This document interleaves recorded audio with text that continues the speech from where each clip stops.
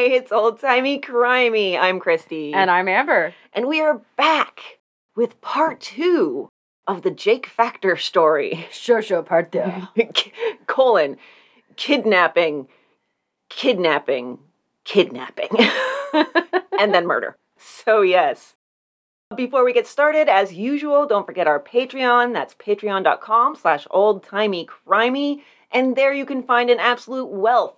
Well over 100 of our old tiny crimies, which are generally about a half an hour long. And amazing. They're so much fun. One of us tells the other one about a crime they didn't know about. And we're kind of recording things out of order, so Amber doesn't know it yet, but I'm going to tell her about another kidnapping that ends in a very unexpected way. Oh, good. So, it was quite a ride. But I haven't told her that story. I will, and then if you're a patron, you can come and listen to it. That's $5 a month, and you get 5 bonus episodes every month, all told. You get the 4 tinies, and then the extra. All right. So, last week, we did part 1 of the Factor kidnapping tale.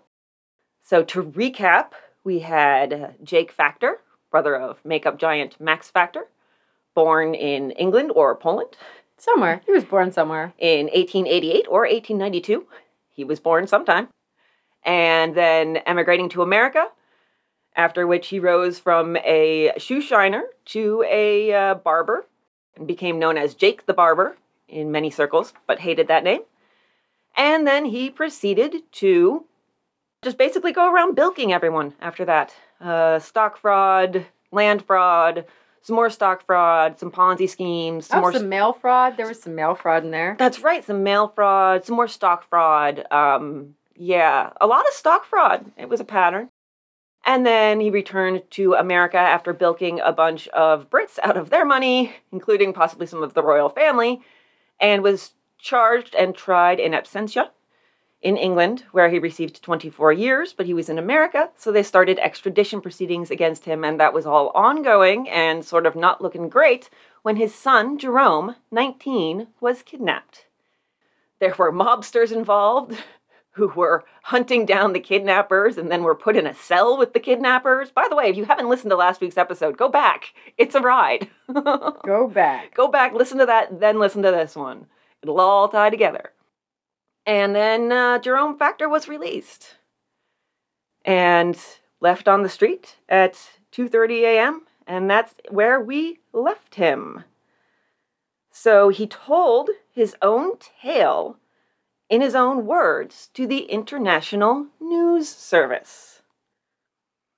Quote, "At the outset, I want to say that the kidnappers treated me with every courtesy and thoughtfulness, but at no time did they permit me to get a glimpse of them, and I could not identify my captors."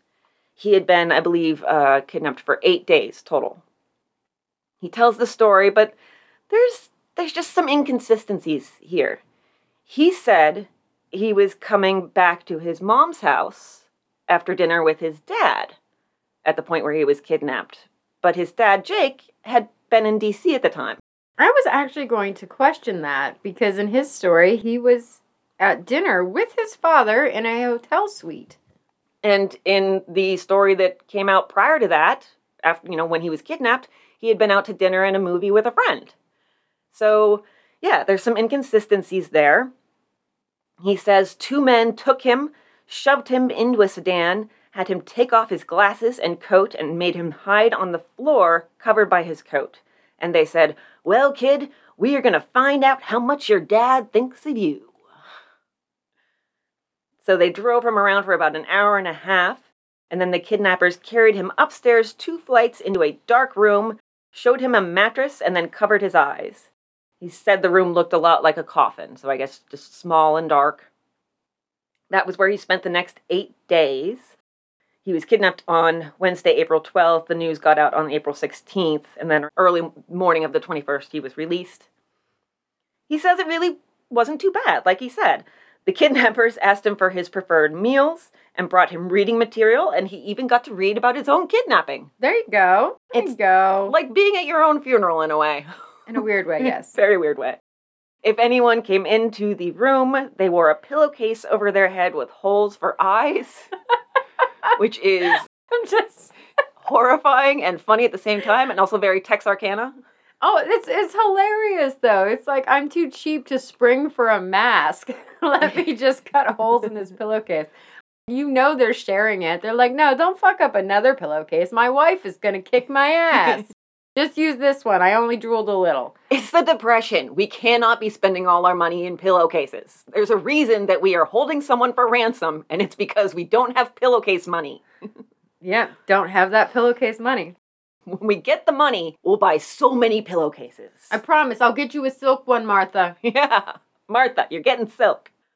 So he says that the ransom request was actually for $100,000, not $50,000, as was in the note that was printed in the newspaper, reproduced actually, a picture of it. He knows that because the kidnappers dictated the letter with instructions for delivering the ransom, and he was to write it, which is also strange. Not really. It's his handwriting. His dad would recognize his handwriting.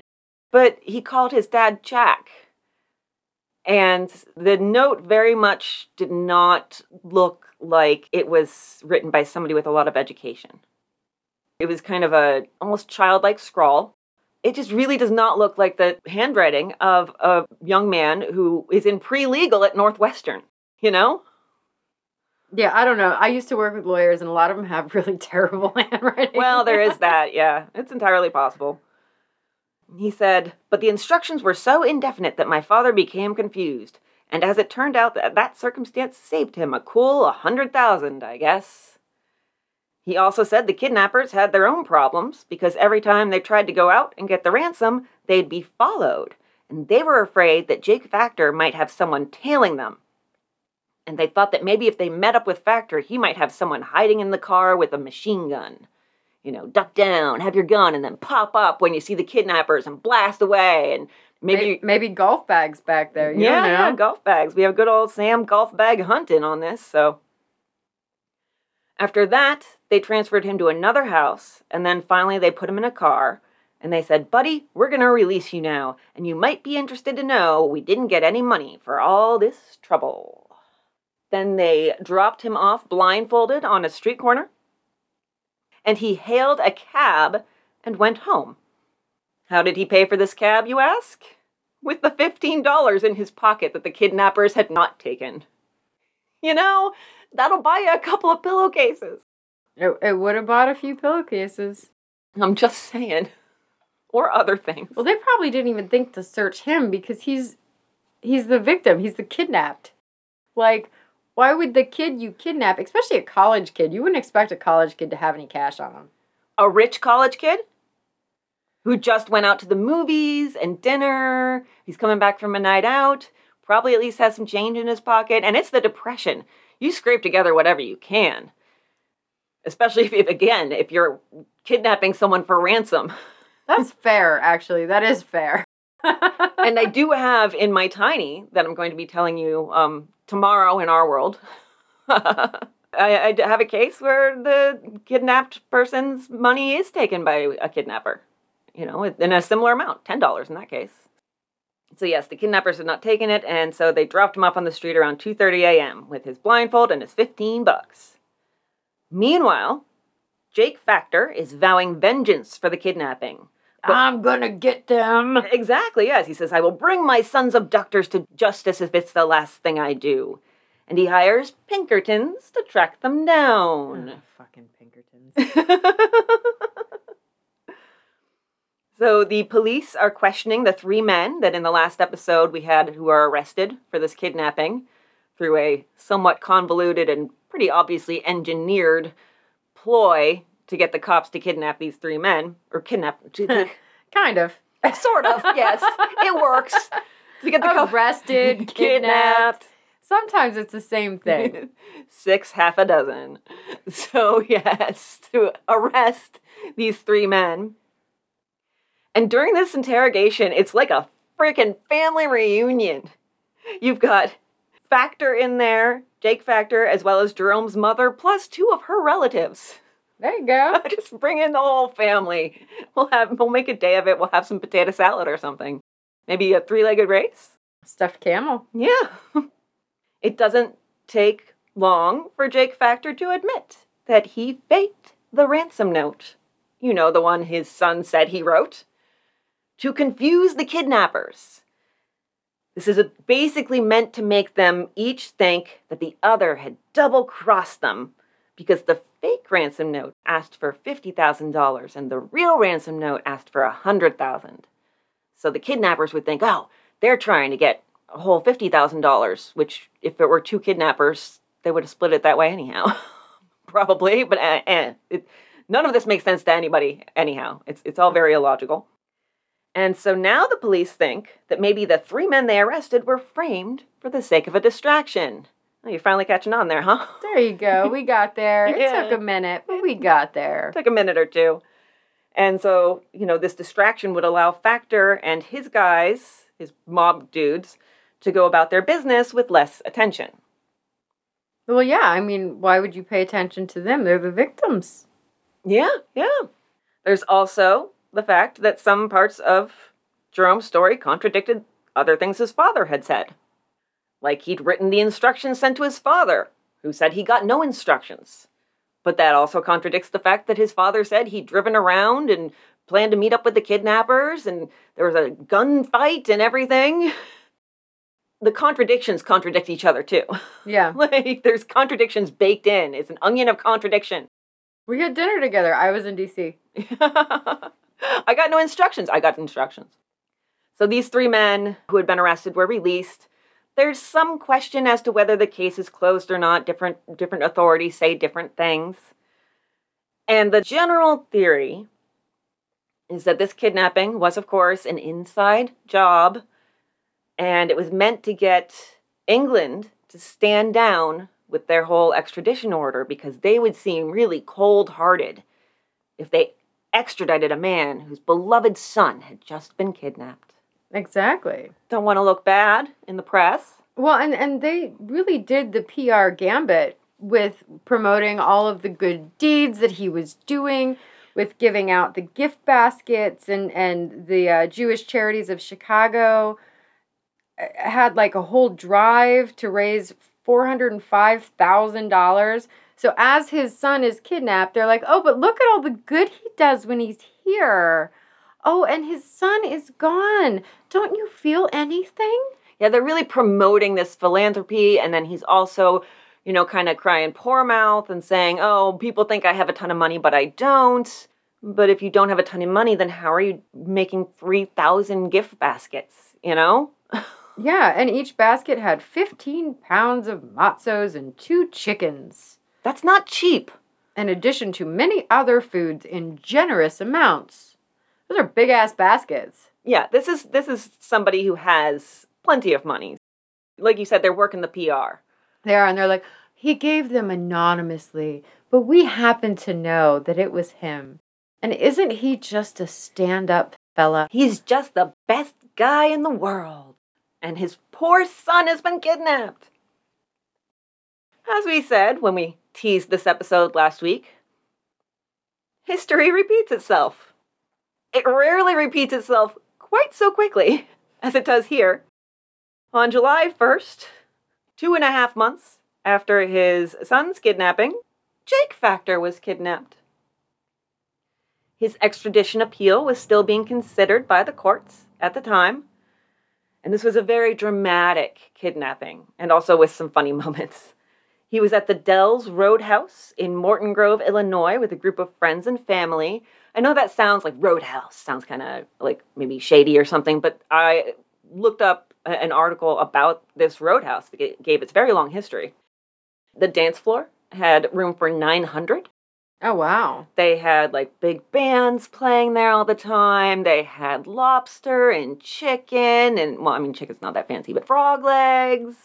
I mean, frog legs are pretty fancy, like, it was a fancy joint. So it was a fancy dance hall. Yeah, essentially. And they spent the evening, this group of friends and families with Factor, drinking champagne and playing the wheel, because you could also gamble there.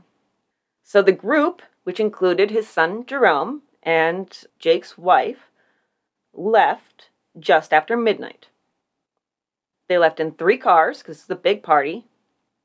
So Jake and Jerome Factor were in one car with attorney Al Epstein. Jake's wife, Rella, was in another car with the rest of the women of the party. And then the third car, which was in the lead, had some of the younger men, around Jerome's age, who had joined in on the festivities. The car with Jerome and Jake in it, Jerome was driving it, and it was forced off the road. And 4 to 10,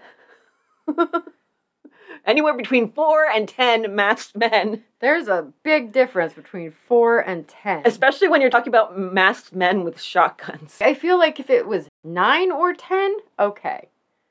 4 or 10, I mean, I get it was chaotic, but still, there's something about that. These 4 to 10 men with shotguns and masks surrounded the car. Now, the car carrying the women was ahead, and it also stopped when they saw that something was going on here. The gunmen dragged Jake Factor from the car, as well as Al Epstein, and told the ladies' car to get along. Get along, ladies. They forced Factor and Epstein into another car and blindfolded them and then raced off.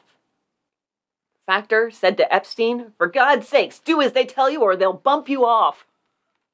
I love old-timey talk. I do too. It's the best. They'll bump you off. Don't want to get bumped off. I mean, he is an Epstein.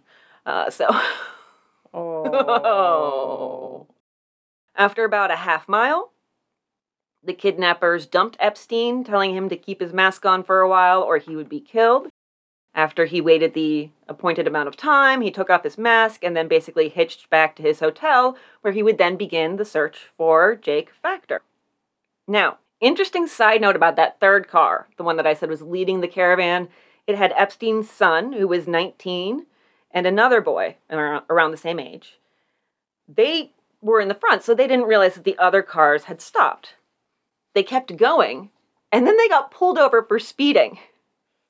And they asked the policeman to hurry up writing the ticket because they didn't want their parents to drive past and see them getting busted for speeding, which is kind of cute.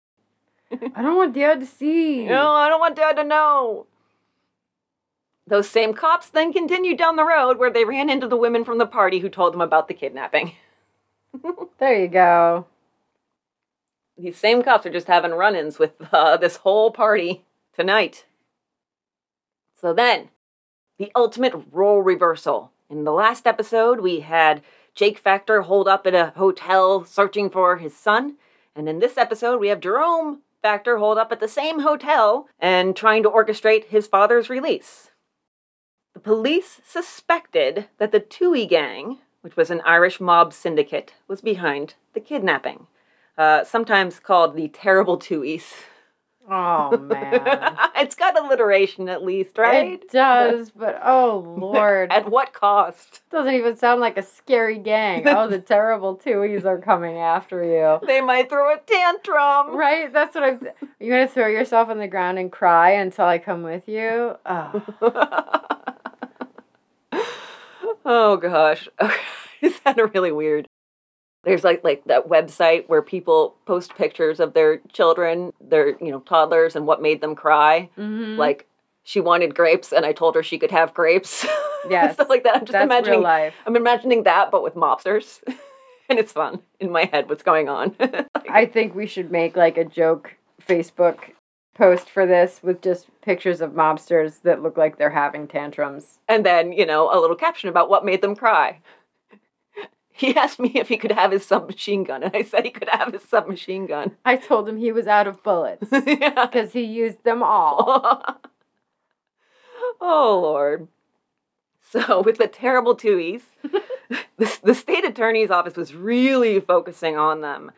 And the captain of the state attorney's office gathered police chiefs from 22 suburbs around Chicago, where the Tooheys were active.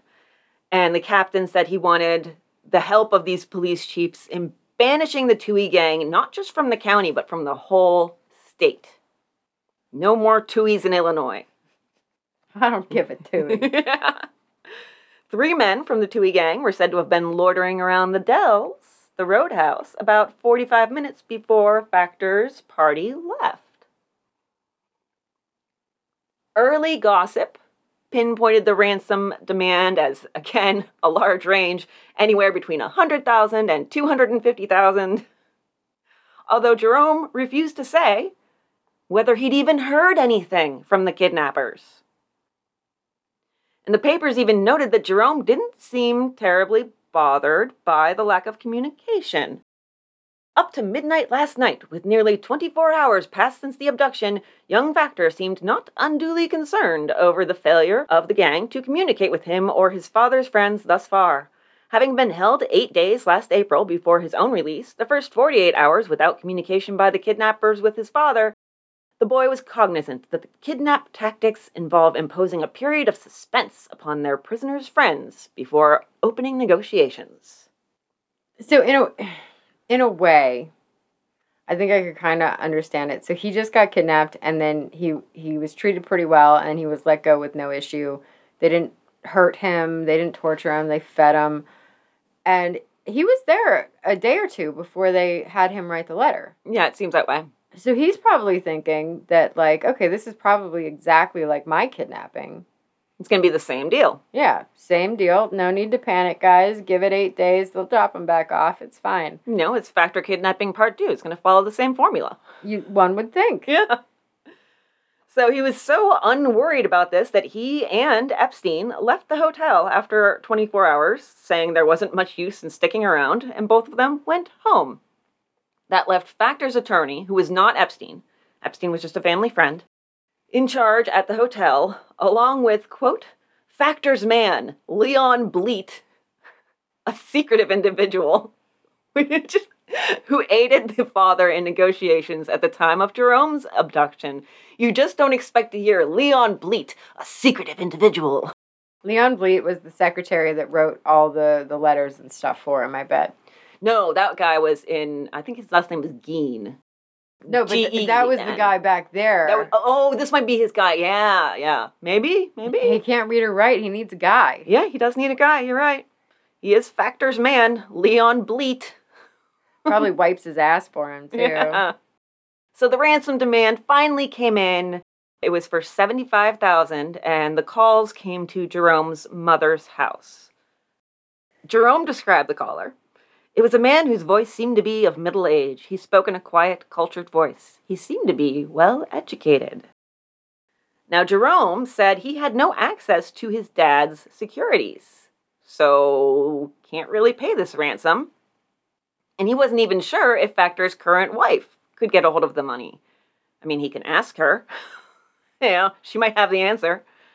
And even with Jerome saying all of this to the paper, Factor's lawyer issued a statement that there had been no ransom demand, not a peep out of the kidnappers, and that, quote, suggestions and estimates of Mr. Factor's wealth are unfortunately extremely exaggerated. Which is exactly what he said when they wanted a ransom for Jerome. He's like, I don't have that kind of money. I don't know why everybody thinks I'm so rich, because I'm so rich. I'm so rich. I don't have any money.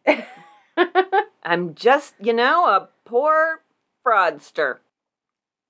It was said that Factor's friends and family would try to get some money together, and yet one of Factor's friends said no one had asked anyone to try to raise the money.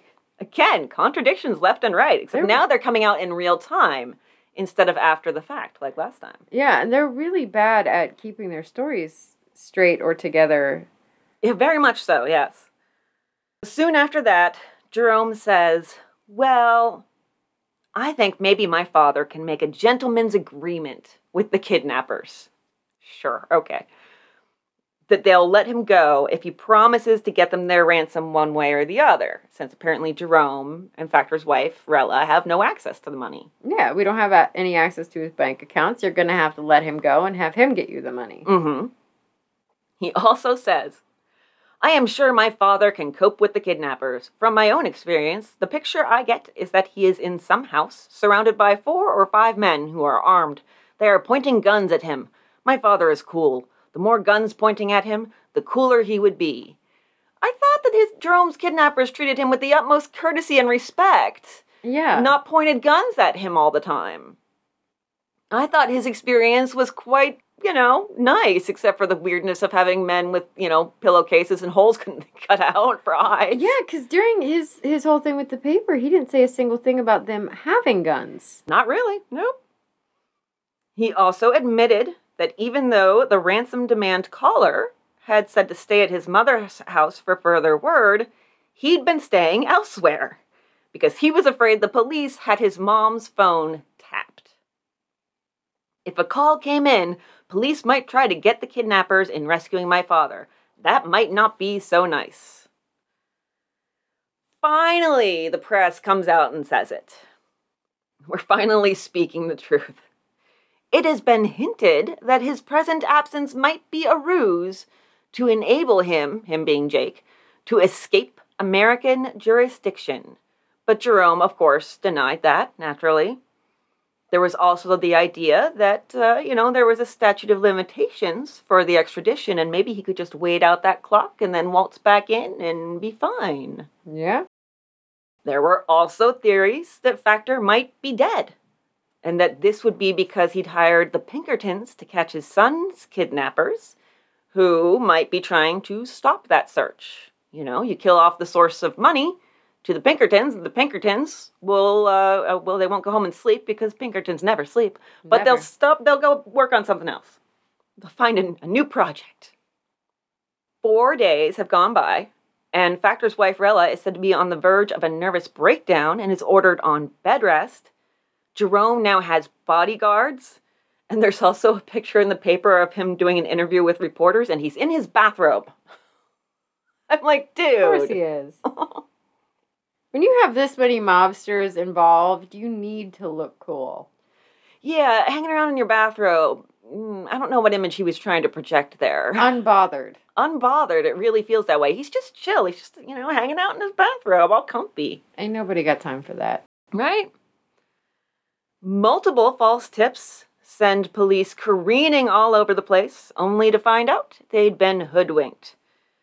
This is the first kidnapping case I can say where I suspect the false tips came from the kidnapping victim himself. Probably. Or people associated.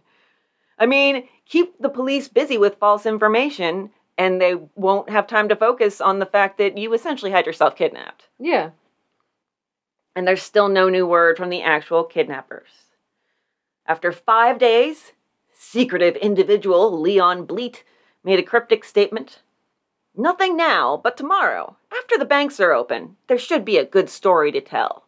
So everybody took from this that they had found a way to access the money and that they would give the money to the kidnappers and make the exchange. By day 6, the kidnapping is moved off the front page. It's now third-page news in Chicago. Boring. Yeah, this is just put it with the sports and stuff. And the story of the ransom demand has changed. Now, it's said that one of Jerome's friends received the call, and the demand was for $200,000. This story is just all over the place. It's almost like they're trying to confuse people. Now, the theory on that is that Jerome is doing what his dad supposedly did, making the kidnappers think that one of their own is going behind their backs, that there's a double cross happening here, so they don't trust each other. Or some people think that the delay is just because Factor is, as the newspaper puts it, dickering with the kidnappers. And so even though the day has passed, the banks have been open all day, secretive individual Leon Bleat is still like, well, maybe a good story will break today. They're coming through the door right now. Anytime. Any minute. Then on day 7, we get some word from across the pond, but actually, the consulate in the U.S. The British think that this is all a hoax and that the feds need to get Factor and put him in jail. But they think that may not be super easy because their theory is that Factor might have fled to Mexico to escape extradition. In this same article, this is wacky, there's a tidbit out of Eufaula, Oklahoma. Eufaula. Okay. I think I'm pronouncing it right, maybe.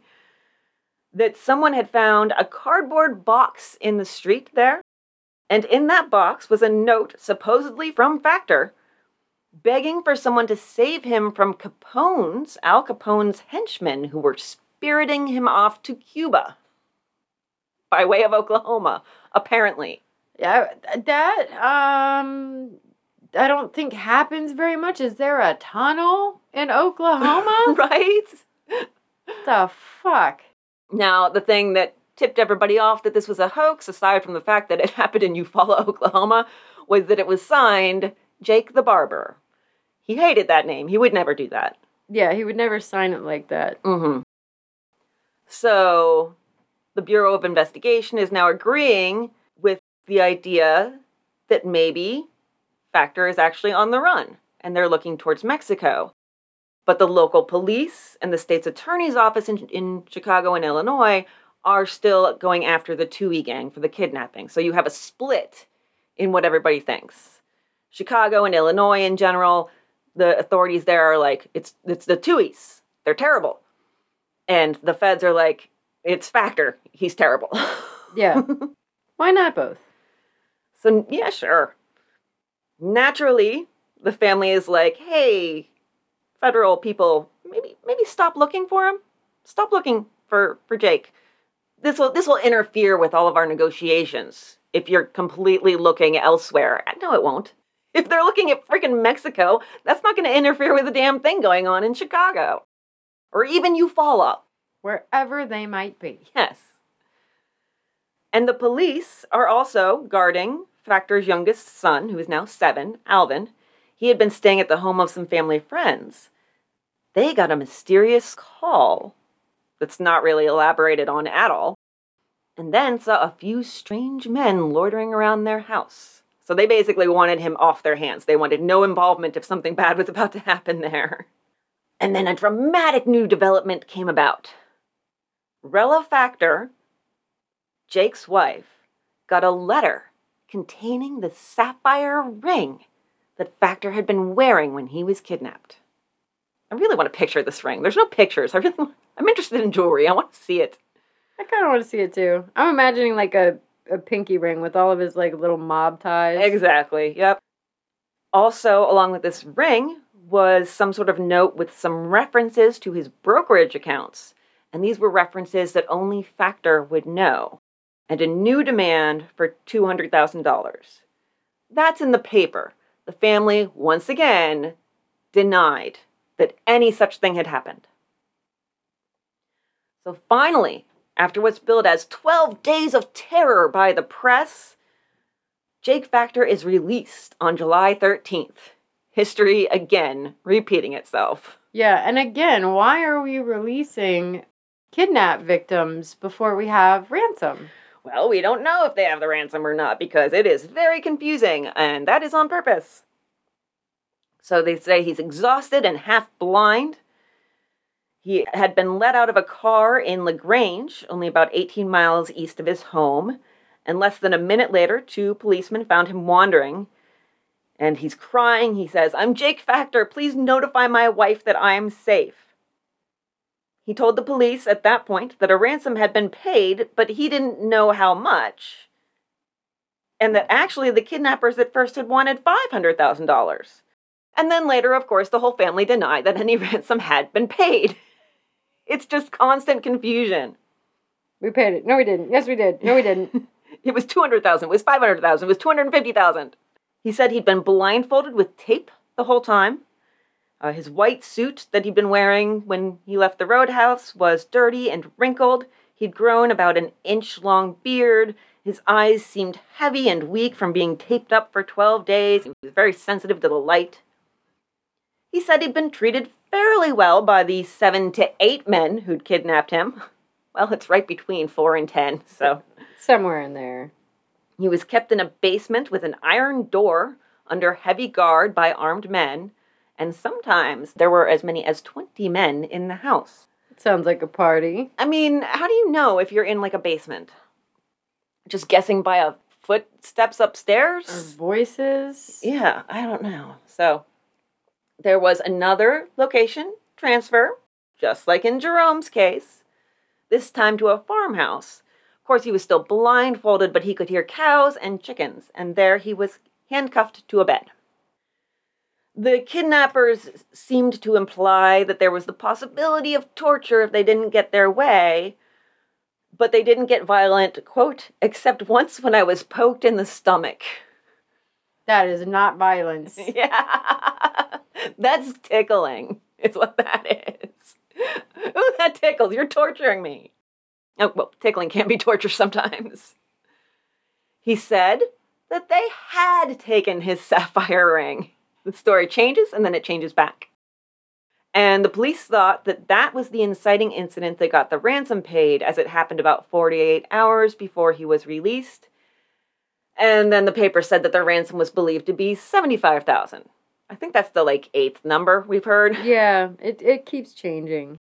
So then, Factor tells the police that the kidnappers were looking at 3 other wealthy Chicagoans to kidnap, and that they had told Factor that they would let him go if, quote, he set up some of his rich friends for the snatch. End quote. Can you set up any of my friends with the snatch?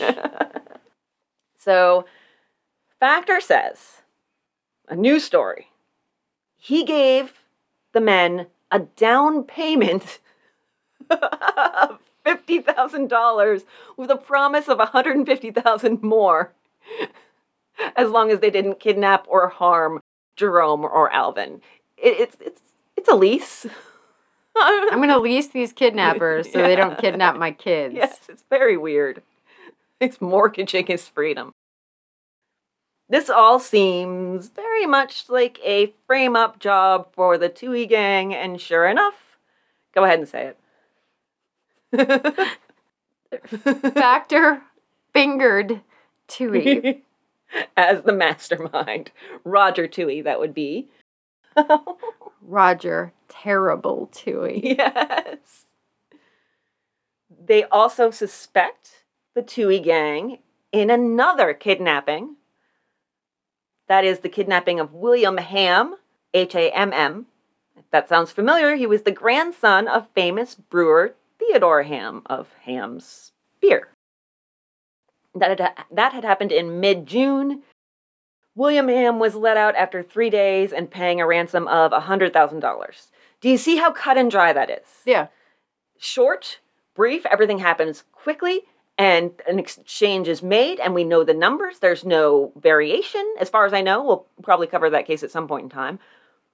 But, it's not 18 million different numbers flying around. It's not 12 days. It's just very, professional and expedient. Yes, it's an expedient kidnapping. Which is what you would expect from, say, a criminal syndicate. The police bring in Toohey and 3 of his men. That's Willie Sharkey, Edward Father Tom McFadden, and Gustav Gloomy Gus Schaefer for the kidnapping of Hamm. But when they go on trial in November, William Hamm can't reliably identify them, and the jury acquits. Then, 6 days later, these 4 men, were arrested for the Jake Factor kidnapping. And the authorities in St. Paul had even kept them in jail after the Hamm acquittal because they figured that Chicago would want them. That seems like today it's probably illegal. It's probably illegal now, but back then, it's fine. One of them, Willie Sharkey, died by suicide in the jail cell because he felt that the case looked hopeless. This was after the acquittal, too. They were acquitted of the Hamm kidnapping, but he knows that they're going to end up on trial for the Jake Factor kidnapping, and he just feels it's hopeless. And so, the very same day, the Supreme Court denies Factor's extradition appeal. So it's looking bad for him. But the Toohey case would save him. And I'm sure this was the plan all along. The extradition was reversed because of a letter from the Secretary of State noting that Factor might still be needed to testify regarding the kidnapping and in any subsequent appeals. And Factor is released, and he's no longer going to be extradited. That's canceled. We're not doing that. You're not going to off your pop to England. Yeah, we're going to need him to testify. He is now a material witness. You can't have him. He's ours. There's also some habeas corpus stuff in there and some statute of limitation stuff. I read the actual judgment, and it's all very legal and confusing. So, but this was a big it had to happen at some point factor. It was inevitable. You can't avoid it. In his managing to quash this extradition order was the fact that he needed to stay and testify. And yeah, that's it. All worked exactly as planned, in my opinion. So the Toohey gang is on trial, and the first one ends in a mistrial. But the second one ends in the 3 men, each found guilty and sentenced to 99 years in prison. That's a long time. It really is. Now, half the jury wanted them to get the electric chair, so this was a compromise. It's probably better, I guess. Yeah. Soon after that, they also convict another Toohey gang member, Basil the Owl Banghart. These names. I know. We've got Terrible Toohey, Gloomy Gus, Father Dead, the Owl, and the Owl also gets 99 years. In 1942, so we're going to follow Toohey a little bit before we circle back to Factor. Toohey and the Owl manage an escape. They're on the lam for just shy of 3 months before they're caught by the FBI, and for their troubles, they get another 199 years tacked on. No, it's not like they were getting out anyway. Well, in the 50s, Roger Toohey's family is still working to get him out. They hire a private investigator who digs up some witnesses who reveal that Jake Factor spent his time as a supposed abductee drinking and playing cards. Of course he did. Sounds about right. Mm-hmm. In 1954, a federal judge declares that there had been no kidnapping, but there had been perjury in the trial for the kidnapping, and that was why Toohey was behind bars. That federal judge ordered Roger Toohey's immediate release. For some reason, that didn't happen. It took 5 more years. Toohey was finally released on parole in 1959 after being in prison for 26 years. He was freed in late November, and his wife had waited for him all that time. Aww. He even told her, move on with your life, you know? You can be happy with someone else. And she stuck by him, and she worked to get him released. So he'd also published an autobiography about the supposed kidnapping and everything that ensued. And, of course, Jake Factor was suing him for $3 million for that. Now, Factor would never see that money because less than a month after Toohey's release, he was gunned down on his sister's front steps. It was December 16th, and the case was never solved. Yeah, I have that 25 days after walking out of the prison gates. It might have even been less than that, because Yeah. I think he was released somewhere around November 25th to the 28th, if I remember correctly. So it might have even been just like 3 weeks. But, you know, that's quibbling over a couple of days, but it was a couple of days that he had left to live. And it seems so incredibly unfair. You go to jail for something you didn't do. You're in there for 26 years. You finally get out, and you get 3 weeks before you're murdered. Yeah. Well, he was murdered in Chicago, and Jake Factor was in Chicago at the time. What do you know? He was whining and dining with his entourage on Rush Street when he heard the news, and he just felt so bad for Toohey. And yet, when Toohey escaped and then was recaught, Jake Factor threw a celebration. I know. So we're going to go back to Factor. In 1942, just a few months before Roger Toohey escaped, Jake was charged with mail fraud, accusing him and 11 others with swindling 300 people in Iowa in a whiskey scam. Hashtag sentences I never thought I'd say. But sure. Sure. He pled guilty, surprisingly, but he told the judge that his motivation for the plea was because he'd received threats against himself and his family. He got 10 years in prison, of which he served 6, despite his insistence that he'd never been to Iowa in his whole life. But it's a mail fraud scam, so I'm pretty sure you can commit it without ever going to Iowa. Yeah. It can be done. That's the magic of mail. But good try. Good Sure. try. Yeah. Never been there. It's just funny that he's like, Toohey is recaptured, and Factor is like, yay, champagne and lobster for everyone. And then a month later, he's in prison himself. Like, it's kind of hilarious. So when he gets out after his 6 years, he did the mobster thing. He took over running the Stardust Hotel in Vegas in the mid-50s, and then he sold it in the 60s for $7 million, which would be $64 million today. And then around that same time, because of 2 things, his previous conviction, and also the fact that he was still not a U.S. citizen, deportation proceedings started to send him back to his birthplace of England, or possible birthplace of England. Possible birthplace. Yeah. But, sometimes you throw your money around philanthropically, sometimes you throw it around at the casino, sometimes you throw it around politically. And that's what he did. He had donated $22,000 to the Kennedy campaign in 1960.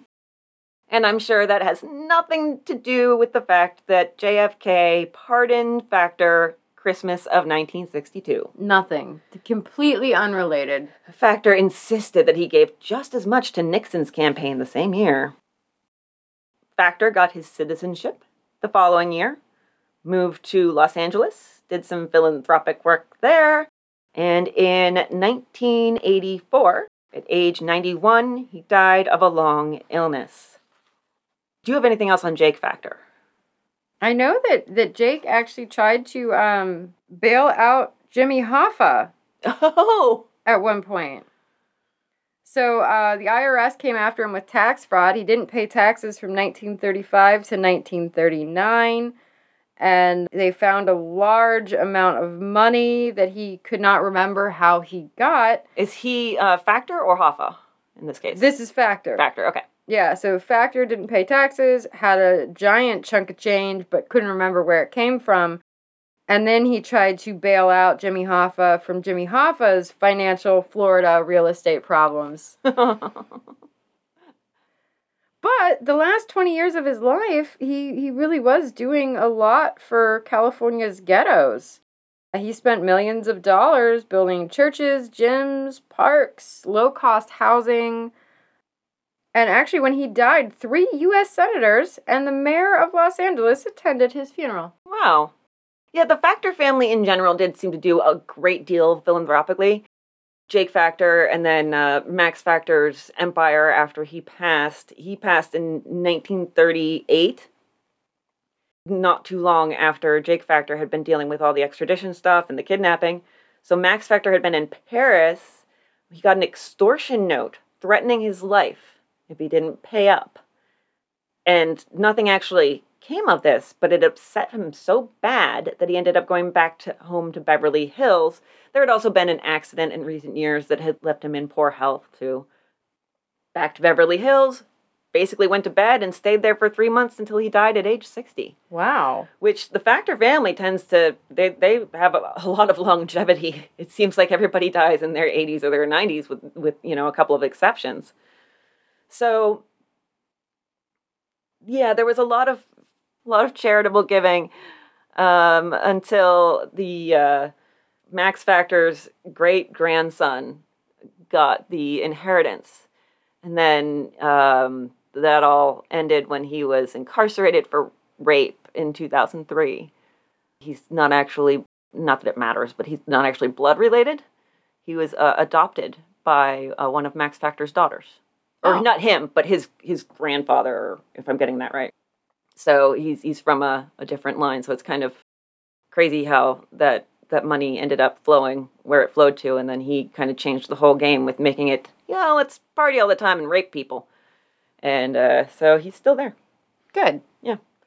All right, I have instead of a recipe, I have a menu for you. Oh, a menu. So this was, of course, 1933. And with the Depression ongoing, people were looking to save. So we have this Mary Mead's menus utilizing today's bargains. All right. So for tomorrow's breakfast, just wait. I can't believe that obesity rates skyrocketed later. Wait until you hear. Tomorrow's breakfast: baked pears, prepared puffed cereal, grilled pecan rolls, bacon strips, coffee, milk. That's a nice big breakfast. That's a big breakfast, yeah. Lunch would be baked green peppers stuffed with rice and cheese, fried apples, scalloped cabbage, mincemeat turnovers, tea, and milk.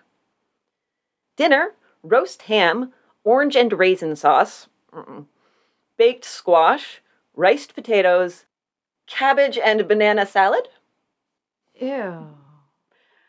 apple and cranberry sauce, donuts, and coffee.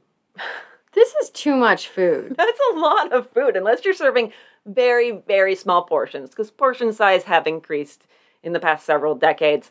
But, That's a giant amount of food and a giant amount of cooking. And I know that we've said previously that you can combine things like onions or cabbage with fruits and have it be good. We put apples in our sauerkraut too on New Year's Day, Pennsylvania tradition. But bananas are not one of those things. No. That was the moment when I was like, yes, it'll be this one. See, I love reading these menu suggestions because, all right, so I don't even know how I'm still alive. I'm going to tell you what I eat in a day. I'll go through today. So as of right now that we're recording, it is 6:31. And today I woke up at 6 to work. I've had 2 pots of coffee, a latte with an extra shot of espresso from Dunkin', 15 strips of bacon, and a triple shot energy coffee drink from Starbucks. That is all I've had today. My medication is really messing with my appetite. So you want to hear what I've had? Mm-hmm. Probably about half a pot of coffee, a couple glasses of water, and 4 bites of leftover goulash. Maybe 5. That's it. I'm starving right now. Yeah. But it's also a weird day because of, when we decided to start recording, and I had a whole bunch of stuff going on in the afternoon. You've had 5 bites of goulash. I've had 15 strips of bacon. That is the only solid food the 2 of us have eaten. But there is a giant charcuterie board waiting for us. I'm going to tear it up. Wait until you tear it up. See this thing. Amber, it has everything goat cheese. That's goat cheese rolled in everything bagel topping. Oh. Yeah. All right, guys. Well, hey, we're going to be done. Because I need to tear up some food. Yeah, we're not going to do the normal outro type stuff. We're just going to stop and go eat food. So, links to anything you want are possibly in the show notes. If not, they're, on social media somewhere. And, our link tree, you can find all that stuff there. And don't kidnap yourself would be our special request this week. Don't kidnap yourself. Don't have your son kidnapped. Don't do any of that. Have fun. Eat food, not as much as that menu, but more than us. Yes, more and a better, variety, I guess. 15 strips of bacon. Not that I blame you. No, I ordered it from Dunkin'. It's the sweet candied peppery. Yeah, that's good stuff. It's expensive, but I'll do it. All right, on that note, let's go tear that shit up, Amber. All right, guys. See you next week. Bye. My sources are The Kidnap Years, The Astonishing True History of the Forgotten Kidnapping Epidemic That Shook Depression-Era America by David Stout. John Toohey on My Family Business and also on Roger Toohey, Gangster. The Max Factor article on Wikipedia. Dr. Matthew Partridge in Money Week. The Bank of England Inflation Calculator. Along the Gradient. Major Smolinski. Case Text, and from newspapers.com, the Evening Standard, Evening News, Daily News, and Chicago Tribune. My sources this week are Wikipedia, PressReader.com from the Chicago Sun-Times by Bill Cundiff, JTA.org, Newspapers.com, thank you, Chris Garcia, articles from the Chicago Tribune, the Evening News out of Wilkes-Barre, and the San Francisco Examiner, and also MyFamilyBusiness.org.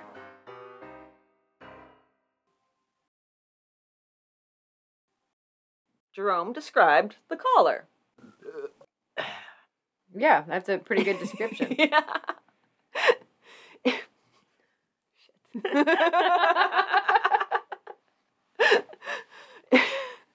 I never want to put like a burp or something in a blooper, but I might. I was really proud that I kept a straight face for as long as I did. That was impressive, yes. Fuck, I'm broken. I broke me. Oh, God. Okay, all right. Deep breaths. Okay, all right. I gotta get it out, because as soon as I look down, it just says Factor Fingered Tui. Okay. Step 1, look over and see if I'm about to take a sip. Step 2, use that information to decide whether you're saying something that might make me spit out my coffee on the microphone. Factor Fingered Terrible Tui. Factor Fingered Terrible Tui. Oh, Lord. Oh, God. All right. Woo. All right. Let's do this. Okay. I gotta turn the page so I stop seeing that sentence. Okay. Good plan. Jerome described the caller. It was a man whose voice seemed to be a... Fuck. So as we're recording, I start like silently laughing, and I just use my hand to try to hide my whole face from Christy. But I can still see it. And I'm just silently over here shaking. Yes, I can also see the shaking. This is all gonna go at the end of the episode. Like, we're sober. You're drinking coffee, tea? To be fair, I did add a little something to it. But I'm not in any way, like I'm drinking it very slowly. I'm drinking coffee, and I think we just got broken. Yeah, we did. The show has finally broken us. So, all right, we can do this.